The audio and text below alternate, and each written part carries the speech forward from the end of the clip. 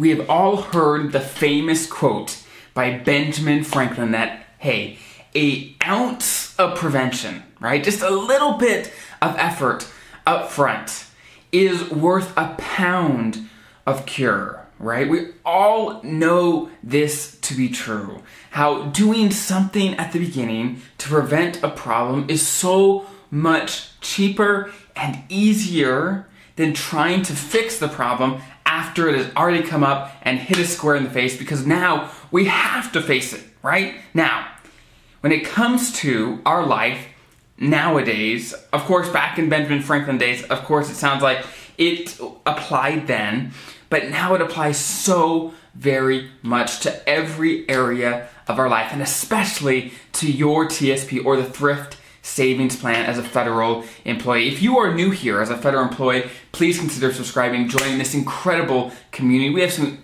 incredible people here that are truly trying to get the most out of their benefits, retire confident, maximize their TSP, their pension, Social Security, everything else in between that applies to you as a federal employee. So if you're into that stuff, if you're into getting the most out of these things, then hey, join us and it is going to be a great ride. So before we dig into your TSP and how we can apply this to investing into the TSP now, I have to mention a few other areas. I talk to people all the time, and having a successful retirement, I am learning, is the money piece, of course, is important. And if you get that wrong, then it's hard to get anything else right, because that piece is so essential to having a comfortable retirement, right? But here's the deal.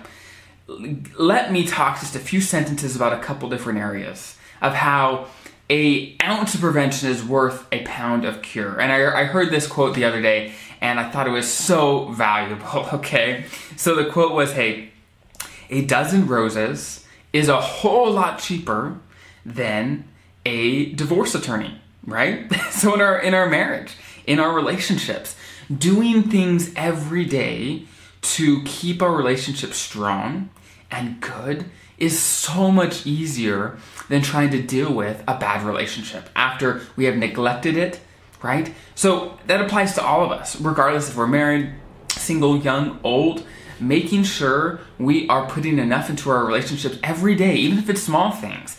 Those things compound, just like your TSP, to make an incredible relationship. Same with your health, okay? Again, I'm going to get to your TSP, I promise, but I have to mention these things because if you want a successful, happy, fulfilled retirement, you can't ignore the other areas of your life. You have to dig in and work to make those great as well, okay? And now, as we transition this topic into the TSP, people ask me all the time. They say, hey, Dallin, is now the best time to invest in the TSP, or to actually put more into the TSP, or to get serious about investing? Is now the best time? And my go-to answer to them is no, now is not the best time.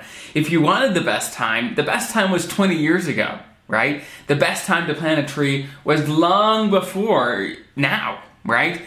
But guess what? When's the second best time to get serious about investing and planning for retirement? Right now. Right now. And because all we have is right now, that is what we have to work with, right? And the reason I brought up Benjamin Franklin's quote at the beginning of this is because I think it alludes to a super, super powerful principle in investing. And that is, you want your money to work hard for you.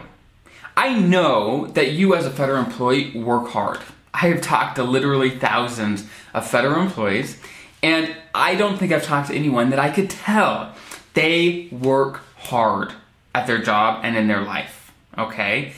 But you also want your money to work hard for you. And the way to do that is compound interest, okay? You want over time things compound so the growth becomes exponential over time. And the only way to get that sort of growth is to have your money grow for as long as possible, okay? And there is always an article. Whenever I post a podcast or YouTube, I always write an article on the same topic, and it's back on my website, okay? In this article, I come up with two hypothetical federal employees. They both are hired at age 30 and they both retire at 60, okay? And I run some hypothetical numbers of them investing into the TSP, and the major difference that happens when the first federal employee, Sally, she starts really getting serious about investing right away at age 30, and Frank, the other federal employee, doesn't start until 40. So just 10 years later. So he's investing for a total of 20 years. Sally, on the other hand, for 30. And the difference is staggering, right? And because Sally started only 10 years earlier, she has to work way less because her money is actually doing the work for her, right? And so that's what it all comes down to is, hey, just doing a little bit up front, a little prevention makes it so much easier down the road, and you don't need as big of a cure when it comes to planning for retirement because your money has worked for you. Now, I understand that many of you watching are actually pretty darn close to retirement. So you say, hey, I'm not 30 years old anymore, right? How does this apply to me?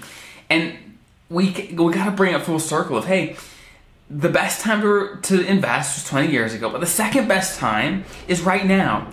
And I know when people ask me this question, I know often they're alluding to, in the market, are we in a good market cycle to invest and get serious about investing? And that's a great question, and it's hard to know. It's hard to know. But let me put it this way. Even if you're retiring tomorrow, your retirement is bound to be 20, 30, maybe even 40 years long, right? So over the course of that span, whether you get into the market at the perfect time, which you're not going to, right? It's just going to be a guessing game, right? You may get lucky. But over time, things average out, okay? And even if you're retiring tomorrow, you still have 20, 30, 40 years left of investing, right? This is a long game. You want to get in, you want to get serious, you want to get serious about your planning, getting into the TSP, investing in a way that makes sense for you. And again, I've talked about this before, even if you're retiring tomorrow, you should not be 100% G-Fund. You should not. Because you still have years and years and years where you want your money to protect you against inflation to make sure that you are on track for an incredible retirement. So, prevention. We are all about prevention, planning beforehand so that we don't have to spend many, many pounds of cure planning for retirement or having to be able to have a comfortable retirement. So I hope that's helpful. Have an incredible rest of your day, and I'll see you next time.